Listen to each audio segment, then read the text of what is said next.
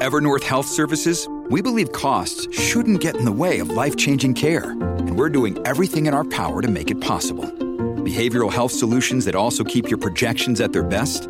It's possible. Pharmacy benefits that benefit your bottom line? It's possible. Complex specialty care that cares about your ROI? It's possible. Because we're already doing it. All while saving businesses billions. That's Wonder made possible. Learn more at evernorth.com/wonder.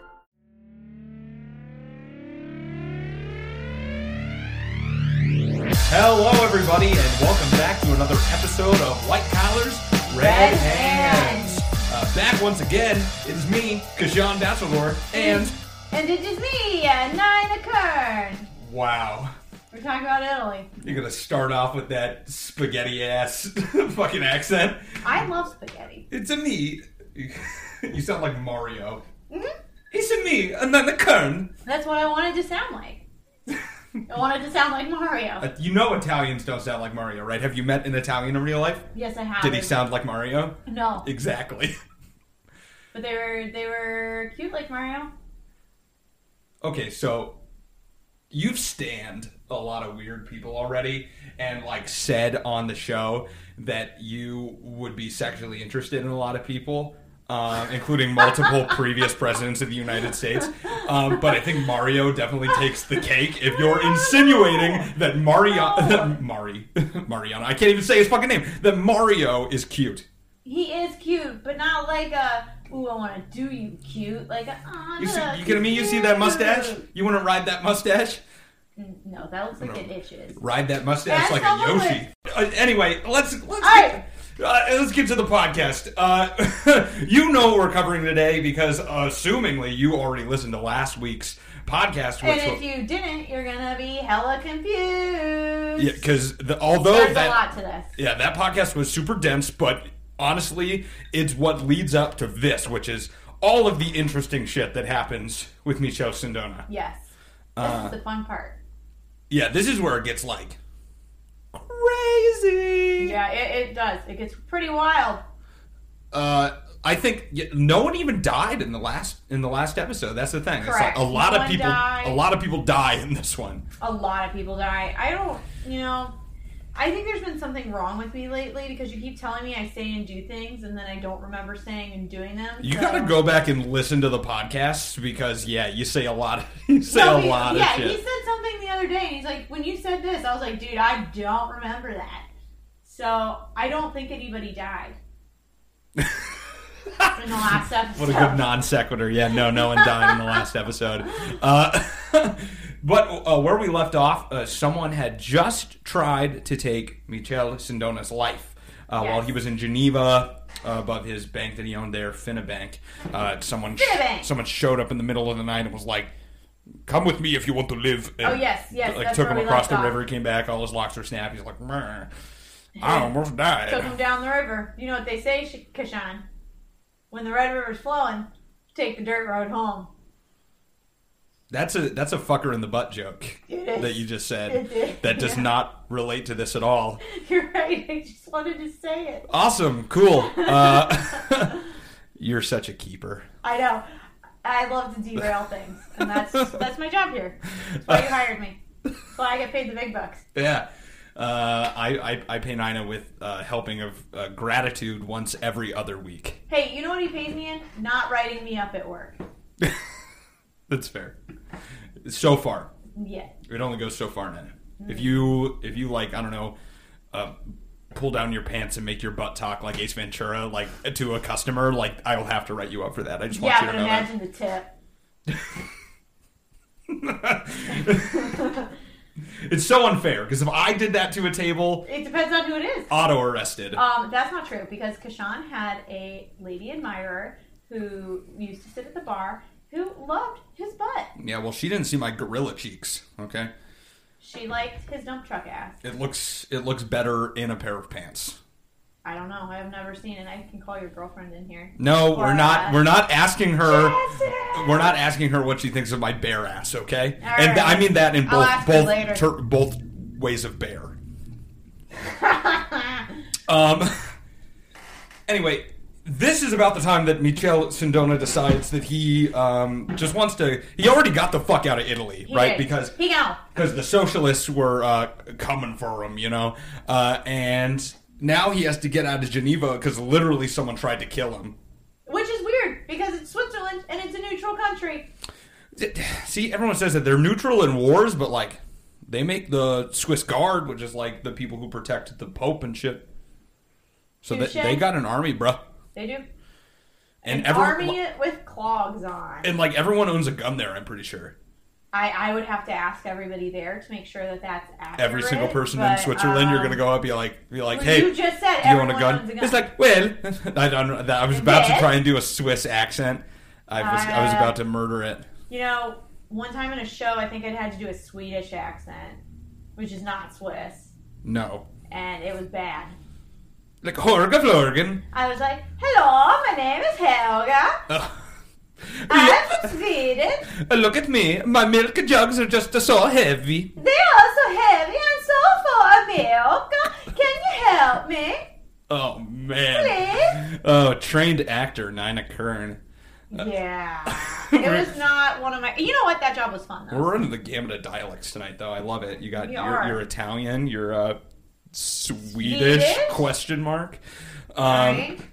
But Michele Sindona decides to get the fuck out of Switzerland also, and decides to come to where? The land of opportunity, the United States of America. And he already had ties here. If you remember, he bought the Brown Paper Company. He did. He knew the main guy. His name was like, I'm forgetting at the time. Is like Buckland, something stupid. He was the like owner of Gulf and Western that also owned like Paramount Pictures, yes. Which made The Godfather. Yes. Which is funny, and Michele Sindona hated The Godfather. So we've already talked about his alleged ties to the mafia, which literally, if you look up anywhere online, it's just like he was working for the mafia. So far, though, in literally all of the articles I've read in this whole book, it never actually says explicitly that he worked with the mafia. He knew some mafia people, and he does admit that every bank, basically, in Italy is laundering money for the mafia. Yeah. He says he doesn't. I definitely don't. I mean, you own a bank. You're probably doing it even without knowing. He probably did. It's clearly not the only thing that he was doing. Yeah, especially because like they say that he was involved specifically in the heroin trade, which was really big at the time, which is what all the mafia was making their dirty money on, that they'd have to launder it anyway. But it's just, I don't know. The way he talks about drugs and shit is like he doesn't like drugs. He's like, he even says he's like, the people running the banks that launder the money are the real criminals. But all the cops just keep arresting like the fringe people, which we talked about last week. Well, that's just how it is in any sort of drug ring, though. Yeah. Yeah, I mean, it's the people using, it's the people selling, like on the street. Those are the people who get in trouble. This is why we have the whole podcast, because it's like these people who are higher up, these people that deserve to get in trouble, don't ever actually get into trouble because they're the ones that fuel they're it. The perpetrators, but it's the people on the other side who are addicted and who are using and who are just trying to make a living who get in trouble. Now, should you go get heroin and do it? No. But maybe some other people should get in trouble. I'm thinking about it. No, okay, I'm going to go with the stance, don't do heroin. Yeah, you don't do heroin. I mean, I had to think about it. Like, obviously it's bad for you. As someone who grew up in Ohio, don't do heroin. A lot of heroin in Ohio? We have a huge opioid problem and a lot of... Hashtag America. Yeah, but we have a really bad problem and lots of heroin overdoses, so don't do it. See, in Arizona, meth. A lot of meth. Yeah, we do that too, but heroin's the big one. I was gonna say, now that shit, I will say. I have so many friends from high school who are, like, in jail for meth now. Yeah, it's insane how many people I know who are in jail. So my mom actually got foot surgery recently. I know this has nothing to do with Okay. But she got a pink pump in her leg, and then it ran out. And I was like, well, didn't they give you, like, Vicodin or something? She's like, no, I said no opioids. I don't want any painkillers. And I was like, well, you know someone who has some if you need it. Who is anyone? She's in Ohio. Okay, that's fair. It's 2 phone calls away. Just like, hey, bro, you got some oxys? Like, you know how just they walking say down the street? everyone in the world is 6 degrees of separation from each other? Mm-hmm. In Ohio, you're 2 degrees of separation from heroin. Oh, I thought you were going to say everyone is within 1 degree of separation, and that 1 degree is heroin. Ah. No, heroin. Personal experience. I know I've got it. If heroin is like one of those, I am definitely 2 degrees of separation. Now, I don't mean to play devil's advocate, but maybe heroin is just the common thread that ties all Ohioans together, Nina. It's something they all have in common. Well, and I think sports teams that's beautiful. You know, the overdose record is way better than any sports record we've ever held in Ohio. So. Oh my God! I mean, you're not wrong. But I'm not wrong. I'm not wrong. All right. Anyway, Michel Sindona, he comes to New York. Yeah, he comes to America, and he knows this guy by the last name of Tish, and basically, Michel Sindona wants to get into banking in America because his hopes for an international power bank in Italy were shot down by the socialists, so he wanted to do something like that in America where he foresaw less stops to it, you know? And this guy Tish just happened to own a majority control in the Franklin National Bank in New York, which is on Long Island. It's a very old bank. And Tish was wanting to sell this. So Michel Sindona approached him and ended up buying his shares for $40 million. Big old chunk of change. Big old chunk of change, even for Michel Sindona, which had a shit ton of money at this time. So he acquires Franklin National Bank, and now he's the owner of it, and he finally gets to realize his international banking dreams. And it is around this time that he brings over someone he knows to help him run the bank, be on the board of directors. And this person is the person that he started Moneyrex with, which we talked about last time, who is a little bit shady. He likes to gamble in foreign currencies, and his name is Carlo Bordoni. So he brings Bordoni bro onto the team, and Bordoni found love. He did. The love of his life, even though he was already married. But he found another one. I mean, you know when you find it. You know, Johnny Depp famously says, if you fall in love with the second person, you're obviously in love with them. Because if you were actually in love with the first one, you would never fall in love with the second one. Which is a shitty quote. I'm glad that you decided to say it again then.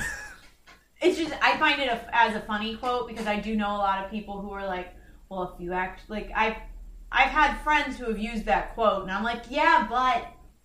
It simplifies a really complicated matter. It does, and it's also like, oh, shit got hard, and it's easy with this person.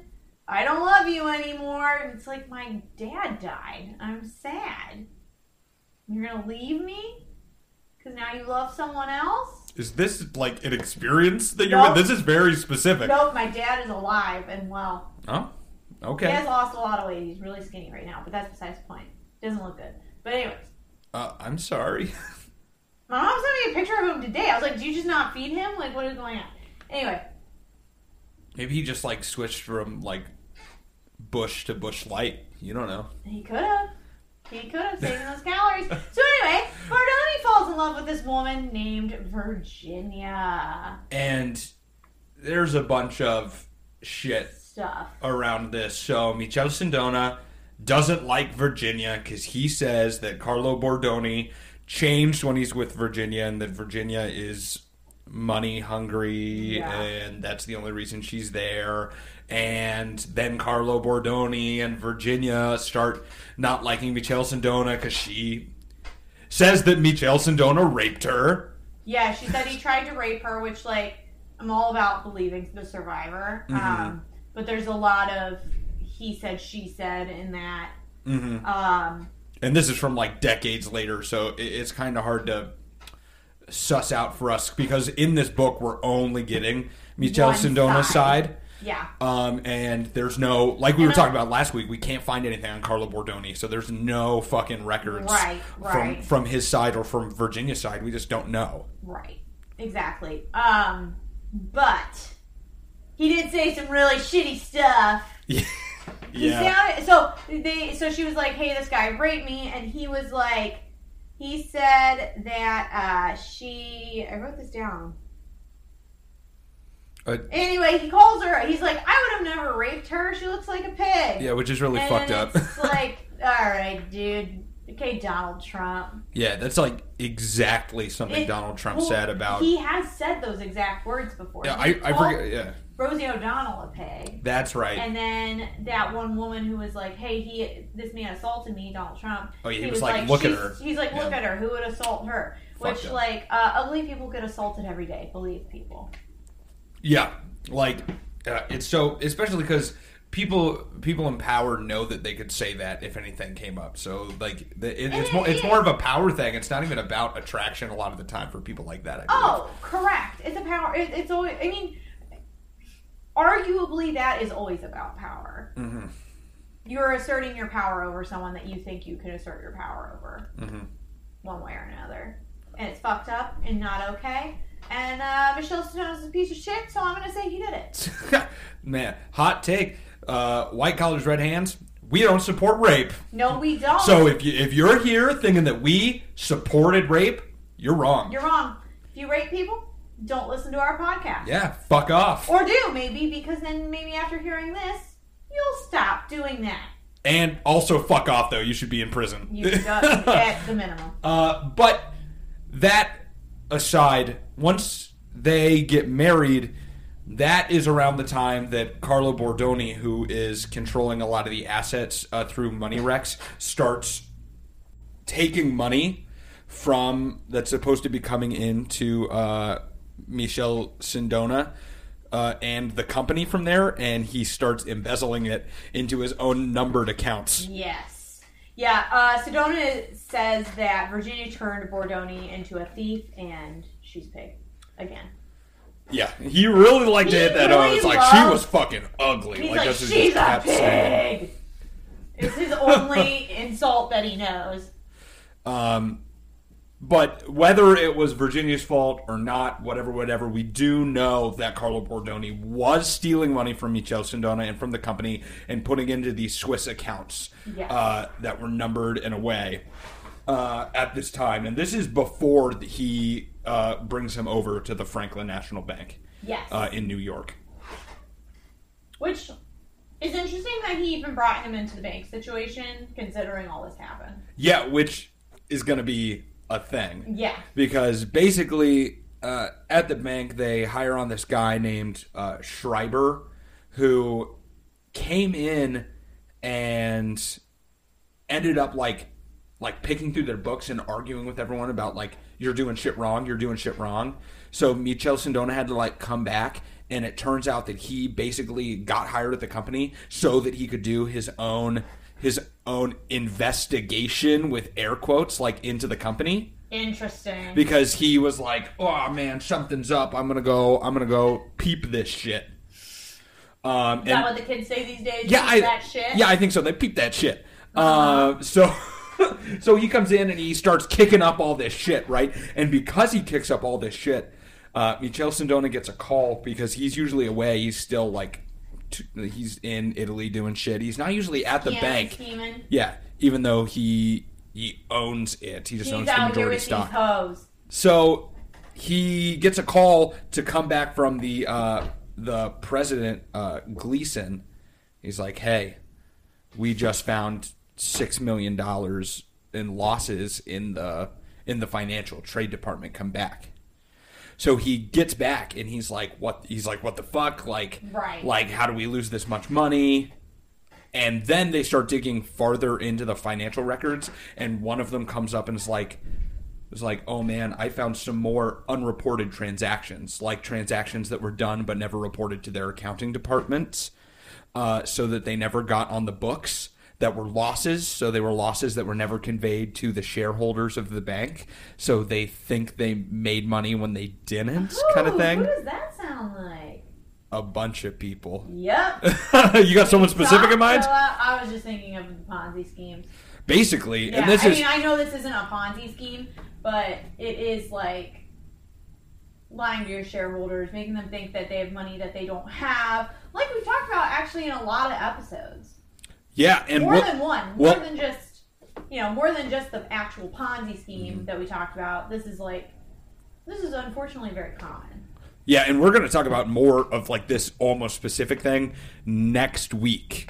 When we talk about something that I won't spoil here, but we're going to talk specifically more about this kind of way to cover up some shady dealings of a company where you make transactions and then don't report them to your accounting so that they're not publicly reported on any of the quarterly like documents and shit. But what they did is they ended up digging through all of these transactions and finding, guess how much in losses they found? $10 million. More. $240 million. Okay, way less. $24 million. A little bit more. 26. A little more. 28. A little more. 32. It's 30. You overshot it. I don't want to play the game anymore. They found $30 million in unreported losses from... That's so much money. I know. Oof. This is especially crazy. in the 80s. Like, okay, $30 million is still a lot of money. Like, this is actually in the 70s. 70s. Yeah, this is like 76. Yep. This happened. He ended up not going to prison until the 80s, but this is 76 and it was actually happening.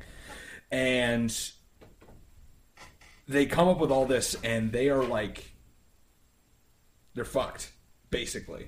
Totally fucked. They know they're fucked because they've been borrowing money from like the Federal Reserve, right after this, because I think they tried to borrow money to make the money back real quick. So they're borrowing all of this money from the Federal Reserve at like a discount from the government, because the government will like give loans to banks that need it to try and get them back on their feet before they go down, because if a bank fails, it's like really shitty for the American it's bad economy. For everybody. And they're like trying to fix it. And they just keep putting themselves more and more into debt. And this is where I'd like to say that Michelle Sindona doesn't take any responsibility for knowledge that this was happening. And I'm very unsure at this, because here's the thing. All of the losses came in the international financial market. So all of the losses came from investing in foreign currencies, which is exactly what Carlo Bordoni would do. What got fired for from his Citibank position like way long ago before he met Michelle Sindona in the first part. And we know that Carlo Bordoni was already stealing money from Michelle Sindona. So was he doing it or was he not? I don't know. Did he know? I feel like he ended up finding out and covering it up. Yeah. I don't think he knew about it right away. And I would be shocked if he found it right away, because it was a bunch of unwritten reports, like undocumented reports. Mm-hmm. And then they're like, where's this missing money? That's what makes me kind of think he didn't know. He wasn't there all the time. They told him later. I think he ended up finding out about it and was like, I'm already in hot water, and maybe didn't do anything about it. Because at this point, we already know all of the mafia allegations are big. The socialists in Italy aren't happy with him, so he's off doing stuff. We said that quote about him like trading like a tiger last time. Like he's always doing shit. Yes. So I feel like it just would have been hard for him to keep this whole financial empire going, like by himself. We know that other people knew it was happening, or at least were complicit in it, but it just seems hard for him to have done it. Right. But nevertheless, his bank is now like hundreds of millions in debt, and they lose enough capital to be able to keep afloat. Right. So they go into something called insolvency, which is basically like where a bank can't even pay back the amount of money that they owe to people. Declare. What's it called? Insolvency! I declare insolvency! So basically, at the time, in I think it was 1976, this is the largest bank failure to ever happen in America. We will have more to come, though, in the future. Yeah, definitely. I mean, when a bank fails, I mean, that's why back in the recession, they talked about banks being too big to fail. Right. Because it's like if you literally have these big banks like Goldman Sachs or JP Morgan Chase, like those banks are so big that if they go down, it would like tank the American economy because they have so much capital invested in things that if all of their assets become liquidated at once, it would like fuck the American economy. Like that's how big they are. They shouldn't be allowed to get that big. No. No one company should tank the entire country. See, here's the thing. It's like, yeah, no. It's just it's such hard a it's such it's already happened. It's such a delicate balance to walk because we've already talked about what making like private banks is like when we talked about Enrico Cuccia and Mediobanca in Italy and how state-run banks are not better, but like that's how you would keep it from private banks being so big to do it. Right. It's just really difficult the way that economies are set up right now. It's stupid. But so this bank collapses, and all the news of this hits Italy and like finances and stuff. And his banks in Italy are basically like all banks in the Great Depression. People are withdrawing all their money at once from the bank. Yeah, and making everything tank. Partners are pulling out all at once. So both of those banks also crumble under this weight. Especially because... Don't do that. What? Don't just go pull all your money out of the bank. No. Not a good idea. If everyone else is pulling their money out of a bank, like this is literally what causes recession. This was funny when when the pandemic first hit. I was spiraling. Like I was like, oh my god, like this is gonna be the Great Depression 2.0. And I even remember saying to somebody, I was like, should I just go take all my money out of the bank? They were like, that's literally why the Great Depression happened. Don't do that. Yeah, plus your money is now insured by the FDIC if it's in a bank. Right. So you will not lose your money if a bank goes under. It's not like it's that much money. You know? Yeah. You're going to pull out that $800 you got, Nina? Okay, I have a little more than that. $900? 9, 10. Oh, gotcha! Thankfully, it's a little more than that. But, anyways, we're not going to keep playing that game. Don't pull all your money out and don't hide it under the mattress because then, if the house burns down, you're out of money. Yeah. And so, like, in the matter of not very long, Michele Sindona goes from one of the richest people in the world, on top of the world, the biggest banker in Italy, and breaking into one of the biggest bankers in America to basically nothing. Almost all of his enterprises crashed. What a boner killer. The only thing that's up still is the Banco Ambrosiano, who was led by his... what is it? It's not a mentee. Like, who do you mentor? What's the name of the person? You're not a pupil. His student? Let's just say Padawan. His Padawan, Roberto Calvi, who we talked about last episode, is running Banco Ambrosiano. And it's about this time that Roberto Calvi comes to him and he talks about... this is also the time that he gets a call from Carlo Bordoni. Mm-hmm. And he wants to talk to him specifically about what happened with the bank. He's like, they say that they have all these losses, but I didn't approve them. My name's not on it. And he's like, I don't want to talk on this line. And he's like, I didn't approve it. I didn't. He kept trying to say it. And they think that Carlo Bordoni was working with investigators at this time. Oh, I'm sure he was. Trying to get Michele Sindona. Yeah, and I'm sure the wire was tapped. Yeah, because here's the thing. The investigation into this bank failure will last for years. Right. Years. And Michele Sindona is the last one to get charged in it. Oh, yeah, to get charged, yeah. So they start charging everyone else. So Carlo Bordoni gets charged at one point.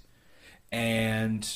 the other Gleason gets charged. All of the board of directors gets charged. Y'all know now. In this bank fraud and securities fraud, and they got all of them basically to flip. They offered them all reduced sentences if they if they flip on everybody else. So they're all trying to get people to flip on Michel Sindona, and Carlo Bordoni was one of them. Carlo Bordoni actually ended up in the witness protection program for a little bit because of his ties. Bit. I don't know if it's forever. I thought it was forever. You can get out of the witness protection program if, like, the person you're going after gets incarcerated or they think the threat has ended. You get out of witness protection. I always wanted, you know what, I'm going to blame the Mary-Kate and Ashley movie for this, but I always wanted to be in the witness protection program. I thought it was so cool.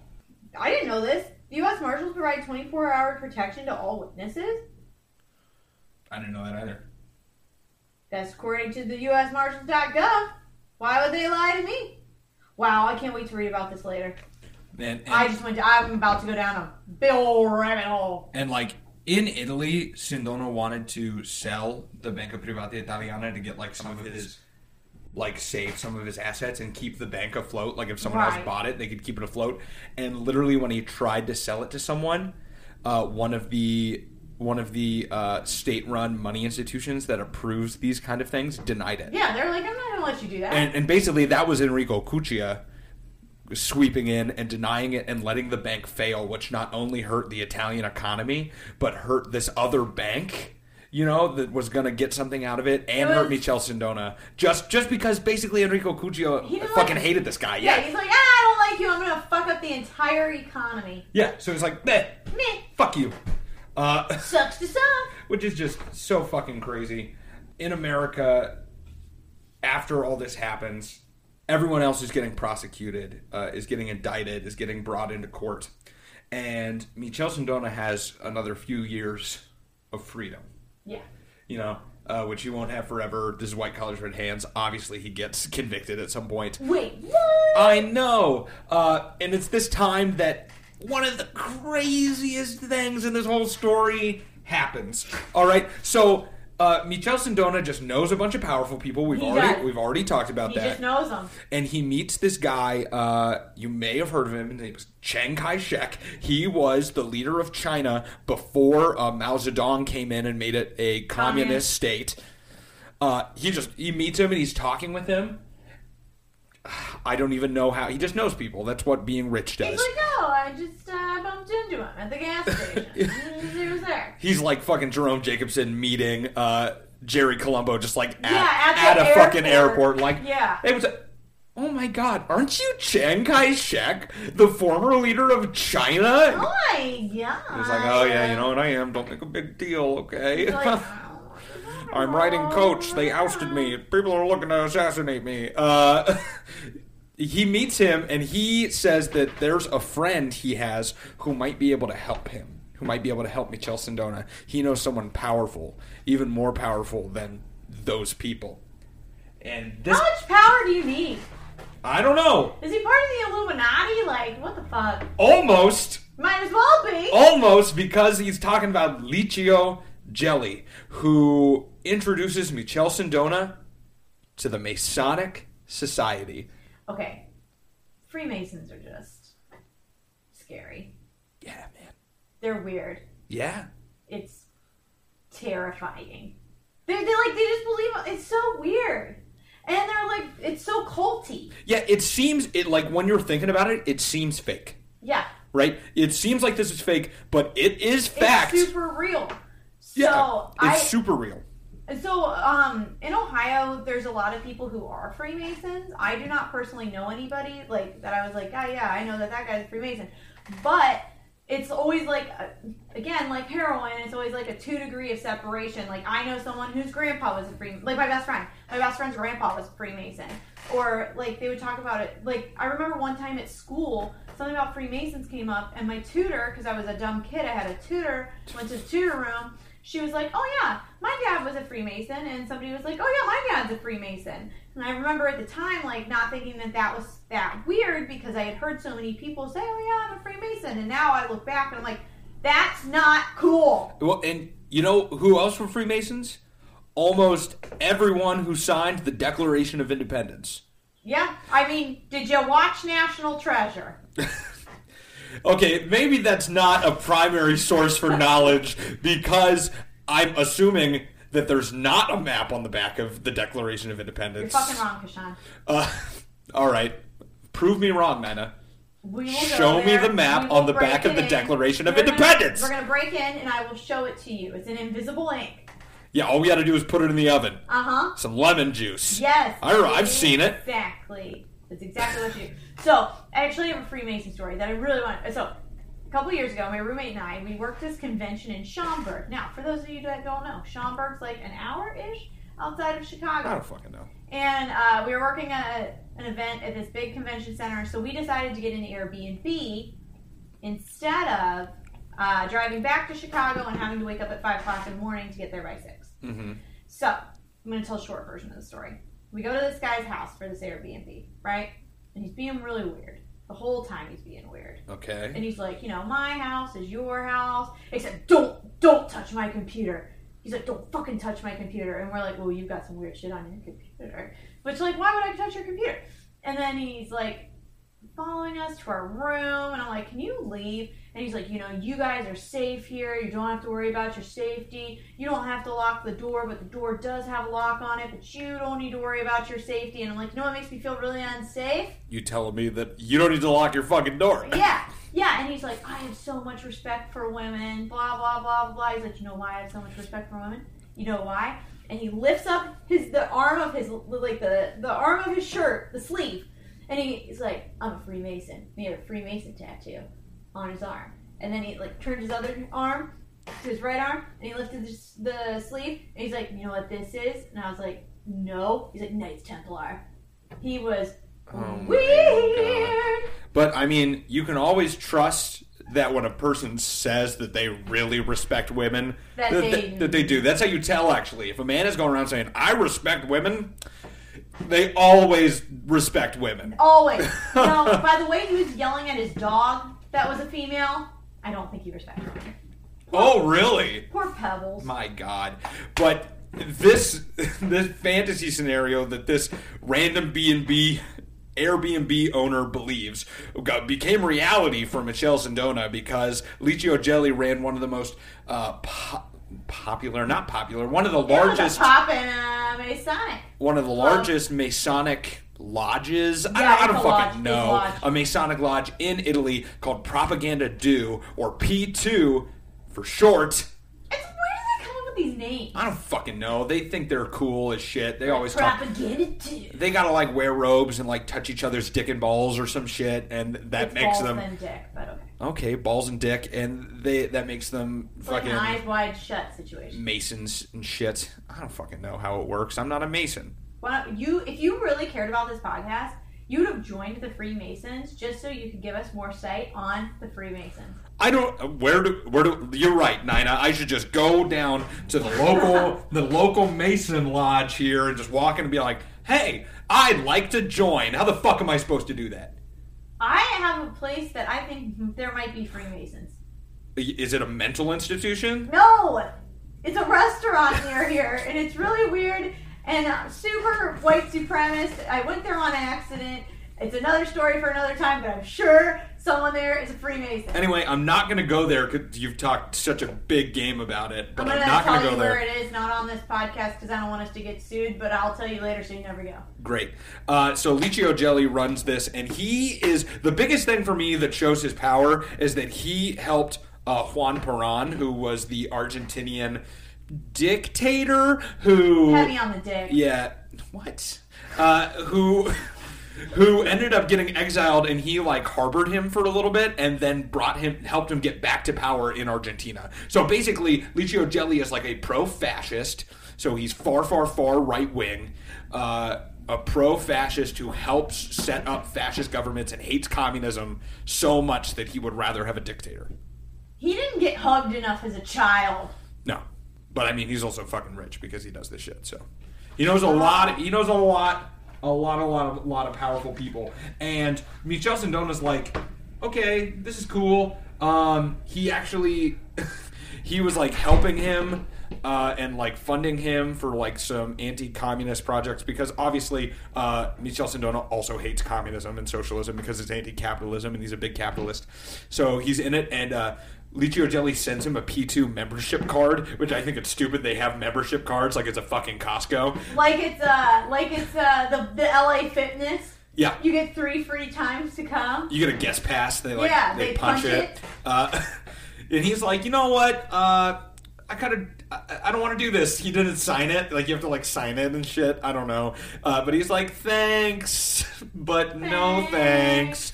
But his friend, Roberto Calvi, who is the leader, who's the president of Banco Ambrosiano in Italy, was like, fuck yeah. He was, like, sucking Licio Gelli's dick over this shit. He was so interested. Because if you remember, Roberto Calvi is, like, this really, like, meek guy who came to show and was like, Mr. Sindona, please, will you help me get in charge of my brain? I didn't want to be in charge. I just want to be a powerful of course man. You love that shit. Yeah, so he was like, oh, yeah, oh my god, yes. The power? Yeah, I want some power. So he joins up fucking immediately. He's like, oh, yeah, I'm getting into that shit. He's like, I want power. I want it. I want all this shit. And they did this whole campaign where in South America, like, Roberto Calvi bought up all of these newspapers there.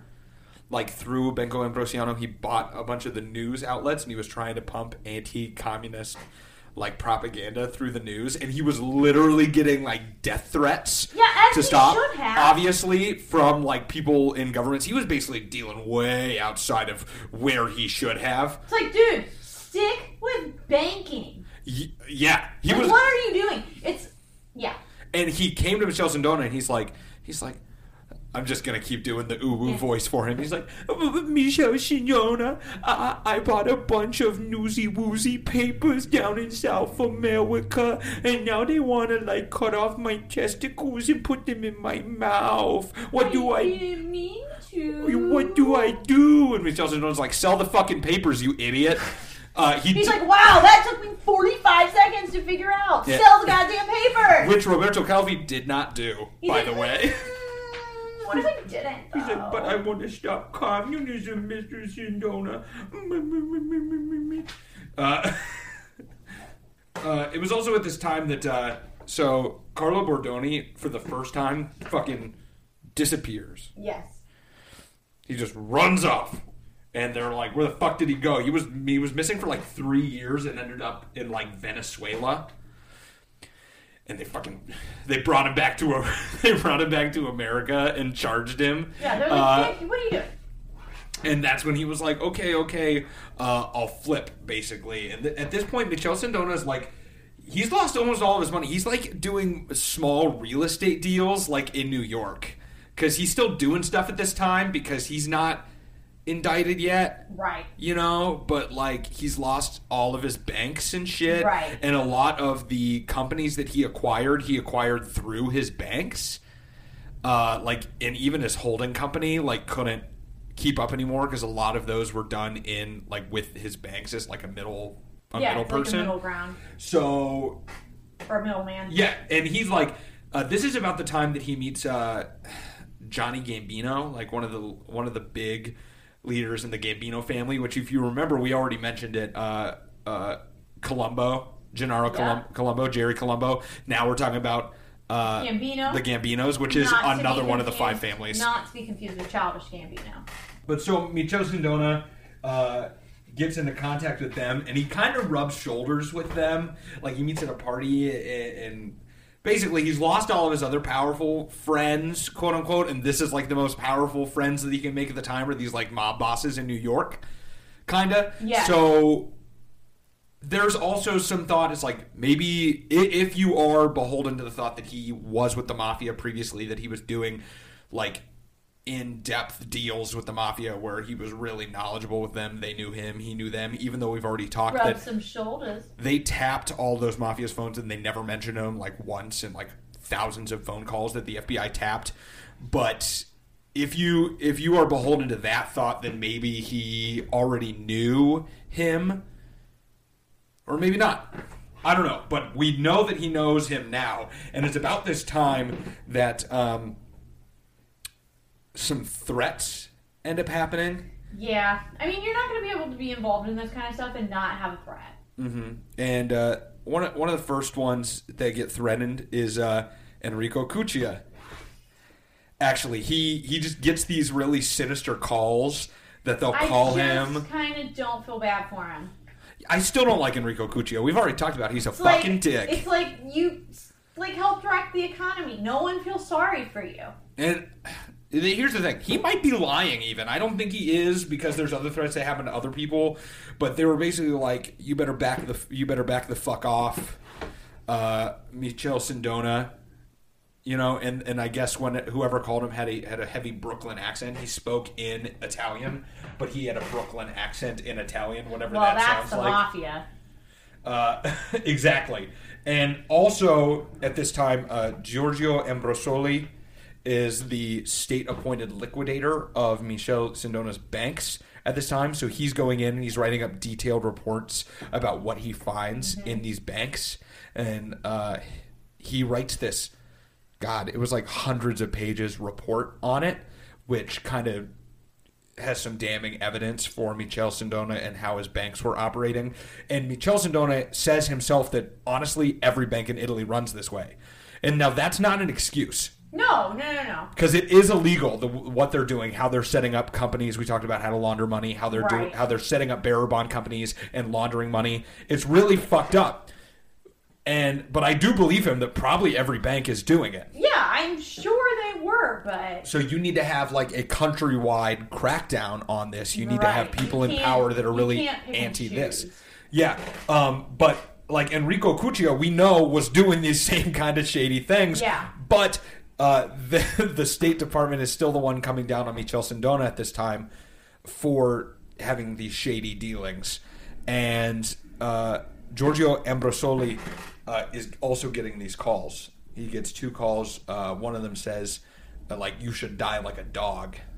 What do they mean by that? I don't fucking know. Like, my dog growing up almost killed herself one time by sticking her head in a empty Quaker Oats container. We talked about that on the Richard Nixon episode. Oh, yeah.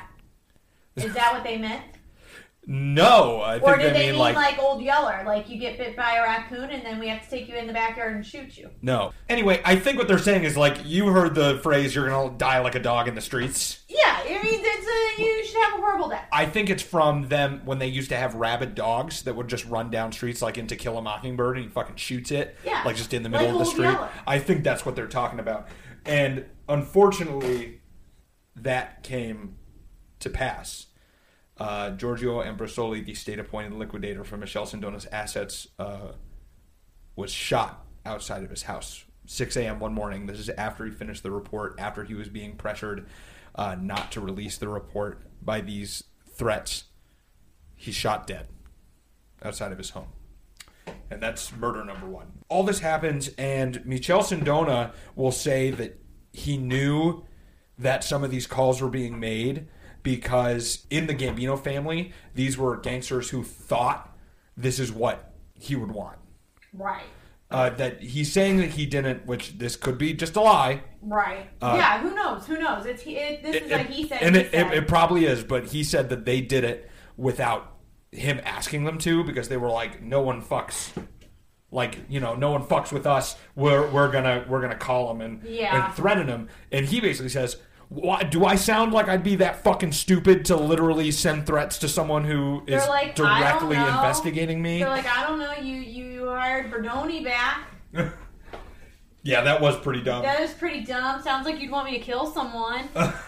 And they know who killed Ambrosoli. It was this guy by the name of Billy Amico, or William Amico. He was from Brooklyn, actually. He flew to Italy to kill Ambrosoli and then come back. I wonder if he even enjoyed his time in Italy. You think he's like taking a trip to Venice and like going through the waterways and licking some gelato in Rome, like by the Colosseum? He's like, hey, but too bad I gotta go kill that guy tomorrow because I really wanted to go to Florence. I bet if you know what? I bet he enjoyed himself a little bit. I mean, you're probably right. I would. If I was gonna, somebody's like, hey, go to the Bahamas, shoot someone, I'm like, let me go to the beach real quick first. Your schedule is like, oh man, I got a Sundays hot stone at 2, hot stone massage at 2:30. Shoot a guy in the face at 3. I can squeeze that sure I can have boat a ride at margarita. 4. Yeah, it's not like I haven't shot anyone a little tipsy before, so I can totally do this. it's nothing new. But William Amico confessed to this, like, he was in prison for separate charges, and he, like, did that classic thing where he, like, fucking told his cellmate, he's like, yeah, I killed this guy. I was paid to go to Italy and kill a guy, so what's up? Like, he's trying to brag. And then his cellmate was like, yeah, this guy says he killed a guy, and that he met Michel Sindona at, like, a a rat. He met him at, like, a dinner party or something. Snitches get stitches. And here's the thing. So he did say that he met Michel Sindona at a dinner party, but Michel Sindona says he was never there. And William Amico flip-flops his story like twice. So the first time he says, yes, I killed him, and Michel Sindona asked me to do it. And then he told another one of his cellmates, yeah, I killed a guy, but he never told me to do it. I was told by someone completely separate, but I did meet Michel Sindona's son like once in passing. And then he flipped back and said, no, Michel Sindona's definitely the one who told me to do it. But this is also at all the time that, like, the FBI is coming to talk to him about it, because they're looking at convicting Michel Sindona in the Franklin Bank case, and they think that this is interesting to them. So they're offering him...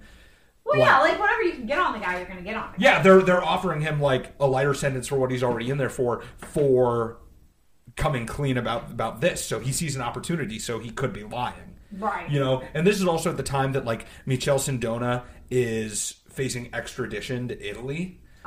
Because they want to charge him in Italy for his banks collapsing there.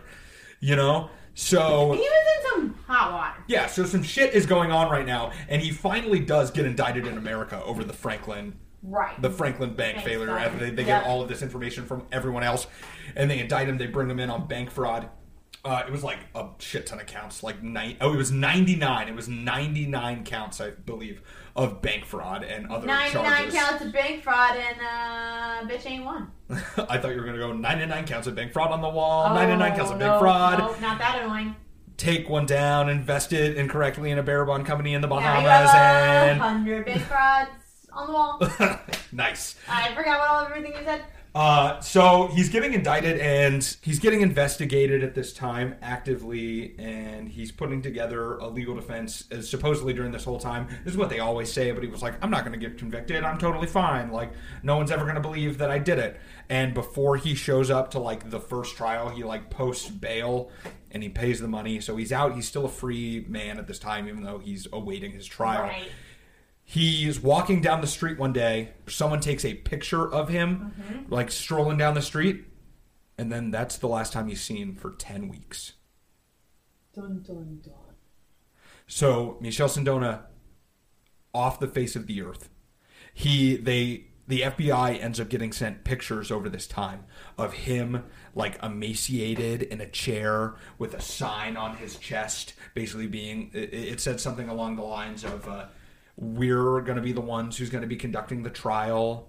And they said that they were like a radical socialist group in Italy that wanted to harm him or whatever. And then he ends up showing back up just on the corner of a couple of Manhattan streets 10 weeks later with a bullet wound in his leg. And he calls from a payphone, tells someone where he is. Someone comes and picks him up. And he comes back. And this whole time, he's like, he missed his trial date. It was on, like, September 10th. It's in, like, October now. Right. And he's been kidnapped for this whole time. And he shows up with a fucking bullet wound on his leg. I think the Freemasons did it. Well, we know who did it. Because he's an idiot. Because Michel Sindona's the one who kidnapped himself. He faked it. Right. So that's why I think that his Freemasons were in cahoots. I mean, maybe. Supposedly he met with Licio Gelli when he was over there. Because what happened is he got a fake passport, he wore a fake beard, I shit you not, he put on a fake mustache and beard, and had a passport under his name. I'm going to pronounce this Joseph Bonamico. and flew to Sicily, where what exactly happened is debated, but most people think that he met with some of the Gambino crime family that was still in Sicily, and they were trying to dig up a bunch of dirt on all of his, like, all of the other people that he could dig up dirt on so that he could flip on people to reduce his sentence, because he knew that things were going to be pretty bad for him in America. There's no way that was going to end well. It's so stupid. So he comes back, and he had him shoot him in the leg. Because he's like, you know what'll make him believe me? Shoot me in the leg. That's exactly what it was. He's like, they're not going to believe me unless you shoot me in the leg, so just give her a go. Well, I'll slap a Band-Aid on it. Yeah. Oh my God. And what they found out, because he came back for his trial and they were about to rule on moving forward with the trial, and right as that happened, like, the prosecutors came in and they were like, we need to talk to you, Judge. And they, like, pulled him into a side room and they were like, we need to talk. Sidebar! They pulled him into a room and they were like, yo, he fucking faked this kidnapping, because they found his fingerprints that they took at the airport matched. And they found the fake passport, like the picture, and they were like, that's just fucking Michel Sindona. Dude, you couldn't have burned your fingerprints off. You couldn't have worn some gloves. This was before TSA, I'm sure. Like, they didn't. So the judge basically came back and was like, yeah, no, fuck you. You no longer have bond. You're spending the rest of the time in prison because you literally faked your own kidnapping. So that would be the last free day that Michel Sindona would have in his entire life. Loki deserves it. So he's beginning his trial. He is a lawyer, remember, so he's like helping his own defense. He has some of the best lawyers in New York, and they're trying to create this defense for him. But they kind of say that his own defense lawyer was pissed at him for the kidnapping thing. So literally the lawyer later was like, yeah, I didn't trust him after that. So his own law team is like, fuck this guy. I mean, I would feel the same way if I were them. Yeah, I bet. I'd be like, what? Like, you cheated on me. Yeah, it's very fucking stupid. And this is when he starts calling in, like, all the favors. He contacts Richard Nixon, who he met previously. He contacts Licio Gelli to see if he can help him. He contacts the Vatican. And he's like, hey, Pope.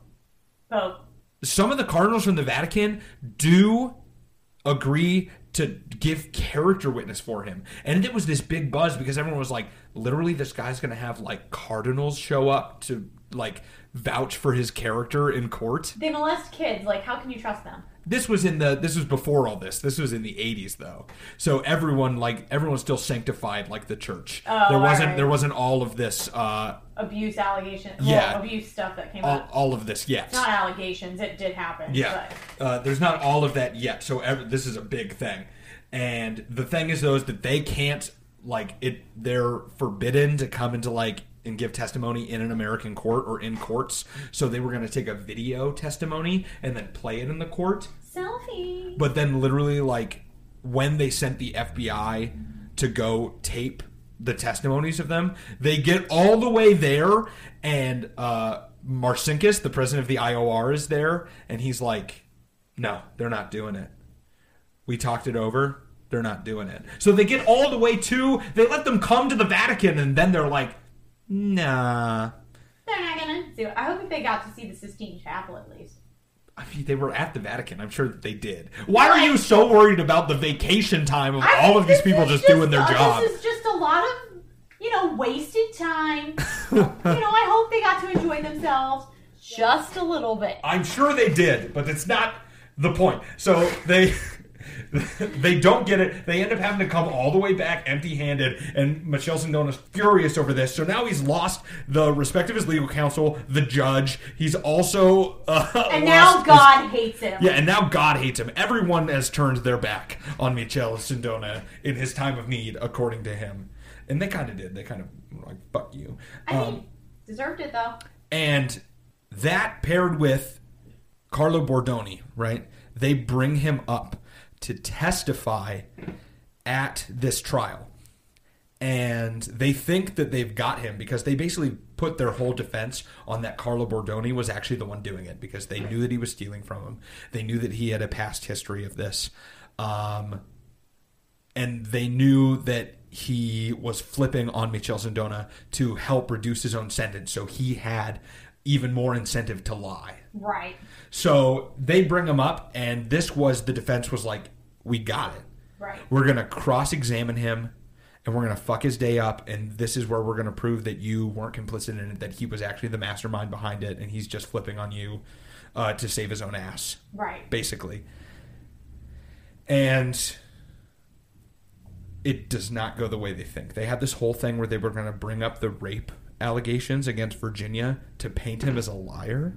But, and I guess supposedly they'd held like faux trials where they went through the questioning and they were like, this is great. No, this is going to go really well. We think we're going to get him on this. We think we're going to have him slip up. It's not going to sound genuine, and that the jury is really going to take your side. Well, it turns out Carlo Bordoni was like, this is what kind of makes me think that it was real, or at least he believed it was real, because I guess he was like, they brought it up and he's like, yeah, he did this. And it was this really like gut-wrenching testimony that he gave about his wife getting raped.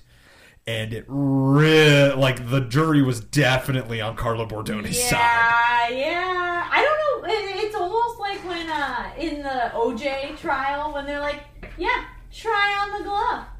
It'll fit. Yeah, and he's obviously spreading his fingers apart. Yeah. Like, you're like, yeah, that's why it doesn't fit, because no one puts on a glove with their fingers spread all the way apart. But it's just like, why would you bring something like that up? It's clearly not going to help your case. Except for it did. But well, for OJ, not Michel Sindona. Right. That's what I mean. But for Michel Sindona. But yeah, so the jury 100% took his side. And at the end of this, they come back with the verdict guilty after like a couple days of deliberation. I'm surprised it took that long. There was a lot to it. We're glossing over it a lot. So, yeah.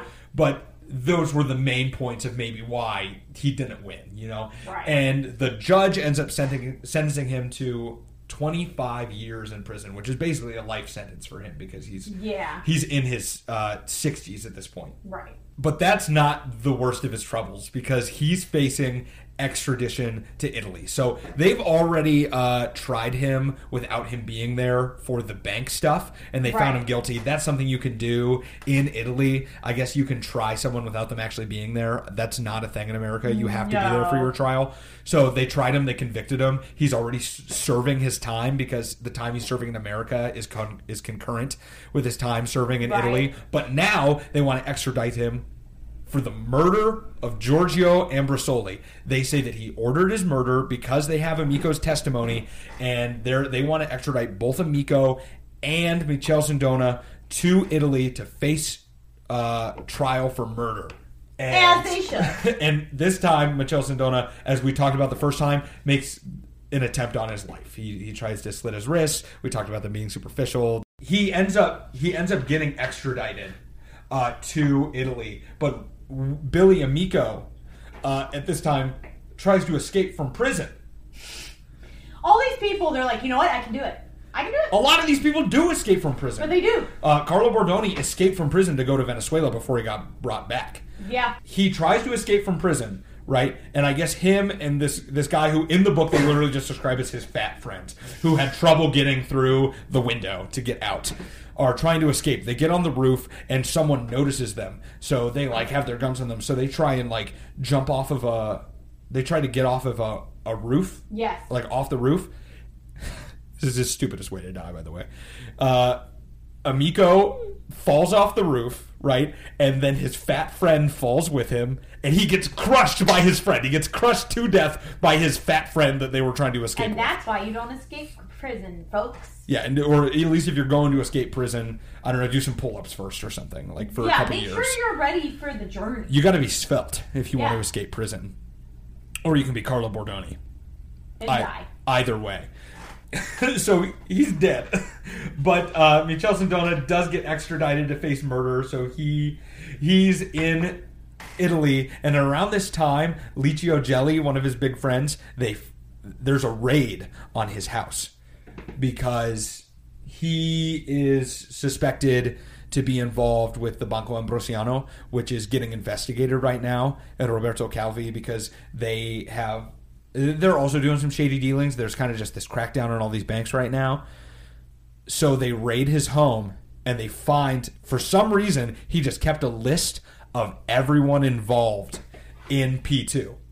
So he has just a list of like 962 members that are in it. That's so many people. And literally, it's so big that the government in Italy collapsed a couple of days after this came out. Because they were all part of it. Yeah, a bunch of them were part of it. They all got taken down. There were people in many different countries, many different governments that were on this list that were all involved in like this Masonic lodge of like conspiracy together. And Licio Gelli's like, fuck. he gets arrested, and they find that all of those, like a bunch of those members go into hiding, and Licio Gelli himself escapes prison, and at the conclusion of this book, no one has found him yet. So that's like 8 years.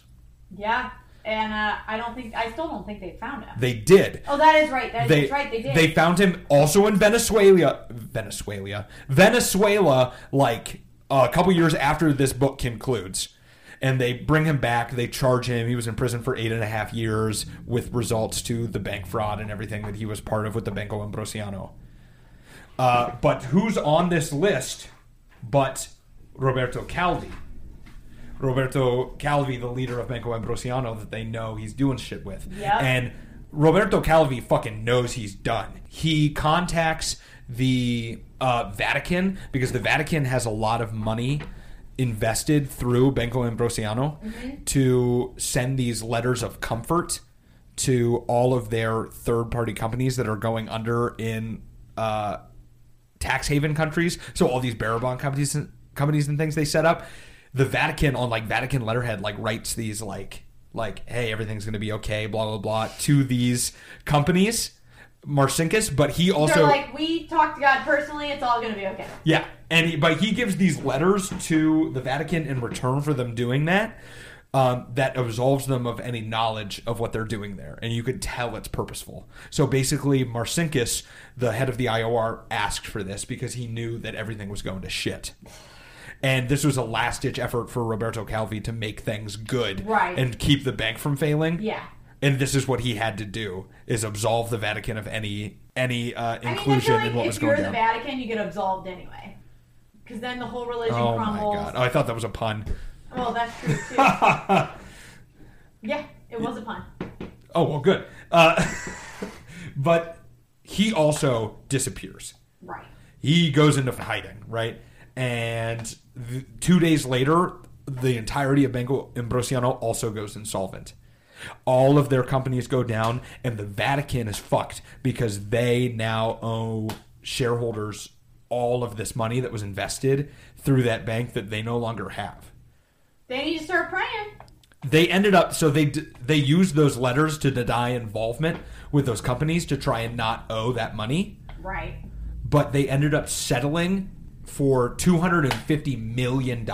So the Vatican settled. They never claimed any wrongdoing in it, even though we're pretty sure they... I mean, they definitely did. Yeah, they knew what the fuck they were doing. They Yeah. knew this was illegal. We know that they're doing illegal financial dealings anyway on their own. Yeah, they do it all the time. But they denied it. They settled outside of court for $250 million, and it said that they only ever had a capital of about $200 million at one time. So the IOR never has more than $200 million at most. And now they just settled for more than that. So that's how much money they had invested, that it was even more than $250 million invested, which means it's probably not. Like, it wasn't money that they had. Right. So they had to, they ended up having to go and borrow money from a bunch of people. It really fucked the Vatican financial system for a little bit, this whole thing. Why do I not feel bad? Marcinkus stepped down, obviously. He ended up coming back to America. He lived in Arizona. He died there. So he's Chicago-based. Arizona dead. And then a couple of weeks later in London, from scaffolding on the Blackfriars Bridge, one crisp summer morning, they wake up to a body swaying from the rafters. Womp, womp, womp. And that body belonged to Roberto Calvi. In his pockets is $15,000 in different currencies and a shit ton of bricks. And here's the thing. So bricks... Also, what all is he wearing that he has all this in his pocket? Just suits. He's wearing a suit. It's a lot of shit. Exactly. And they determined that he could not have climbed up all that scaffolding with the bricks in his pockets. Right. Oh, he totally For was someone on his murdered. side. And bricks are a Masonic symbol. And he was hanging from Blackfriars Bridge in London. And in P2, in the Masonic lodge they were in, they called themselves the Blackfriars. So They fucking did it. So- I mean, you already know that he was murdered by yeah, so it's either the involved. Masons murdered him because of his bank collapsing, fucking the entire Masonic lodge, or the mafia killed him and wanted to make it look Masonic. It could be either. I don't like the Masons, so but- I'm going to say it was the Masons. Someone killed him. The court, basically, Italy declared it a suicide, though. Because they basically, or no, sorry, England declared it a suicide because that's where he was Yeah, he killed. was killed in And they London. think it was because of pressures from the mafia. Well, you know who also died by suicide? Or the Masons. Jeffrey Epstein. That's right. This is the Jeffrey Epstein of the 1980s London. Yeah. So there you go. So all of these people are Everybody's dying. all of Michel Sindona's allies are either in hiding in South American countries or dead at this point. And Michel Sindona is now facing murder in Italy. He basically said that they brought up, like, in his trial, all the things about how Amico flip-flopped if he was at the behest of Michel Sindona, and they brought up all these things, but he could tell that kind of he already knew what the verdict was going to be Right, by the first time he was there. And he's already, like, for the total of his bank crimes, he's sentenced to 12 years in Italy already. He's sentenced to 25 in America. This whole murder trial concludes, and he is found guilty of the murder of Giorgio Ambrosoli, and he's sentenced to life in prison. Poor guy. And I'm kidding. 2 days later, after all the collapse of Michel Sindona has finally happened, he's at his lowest point. He gets delivered breakfast in his cell. He opens up the plastic lid on his coffee cup and starts eating and drinking. And he approaches the door and he says, "They've poisoned me." And he collapses. And 2 days later, he dies from cyanide poisoning in the hospital. And he's quoted as saying towards the end, "I knew things that they didn't want me to reveal, and that's why they killed me." I mean, he's probably right. So, Michel Sindona, Dead. from selling lemons and grain on the Isle of Sicily To dying To- of cyanide poisoning. to tax lawyer, to the largest banker in Italy, to one of the forefronts of American businessmen, to nothing again, to convicted murderer, to dead. This is a real rags to riches rags story. Yeah, rags to riches to fucking dead story. Story. So, that's it. How much was the mafia involved? We don't know. How did the Masons kill Roberto Calvi? We don't know. What else did Michel Sindona know that he never got to tell because he was murdered too soon? We don't know. We don't know. We don't know. And that concludes one of the craziest, probably the craziest story we've covered so far on the podcast. It definitely is the crazy story, the one with the most layers for sure. And no one knows about this one. It involves ancient societies, murder, the mafia. It involves so many things, and no one knows the story. So I'm really happy that we get to bring this to you guys. Yeah, and it's you know, Kashan and I have talked about this before off the podcast, but we definitely think that there's a reason why no one's heard of this shit. Yeah. No one knows this story, why there's so little about it on the internet. Carlo Bordoni disappeared. He's probably either in witness protection program or he just fucked off. But there's nothing even about his backstory on the internet, so it's Nope. like he's been scrubbed as a person. Yeah. It's crazy. It's a very, very interesting story. What was the book called again, in case people want to It's really... Power on Earth by Power Nick Toshis. on Earth. It's really dense, but if you really want to know a lot about this subject, it's definitely a recommended read. So go out and grab it. You can buy it from used bookstores on Amazon. But it's even hard to find the book. There's no It is. PDF It's really- versions. Yeah, no. I tried to get the book. I had to wait till he was done with it because by the time the book would arrive, we would have already been recording. Mm-hmm. You cannot get it on Prime, so put it on your Christmas list now. But thank you so much for listening, you guys. We hope you had fun. And we'll see you on the next episode of White Collars, Red Hands. If you liked this week's episode, please review, rate, or share it on whatever podcasting service you use. Your support helps motivate us to create better content in the future. And if you didn't like the podcast, you can help us improve by sending an email to whitecollarsredhands@gmail.com with Amazon gift card codes and suggestions on how to improve, which we will definitely read. And remember, mo money, mo problems. See you next week.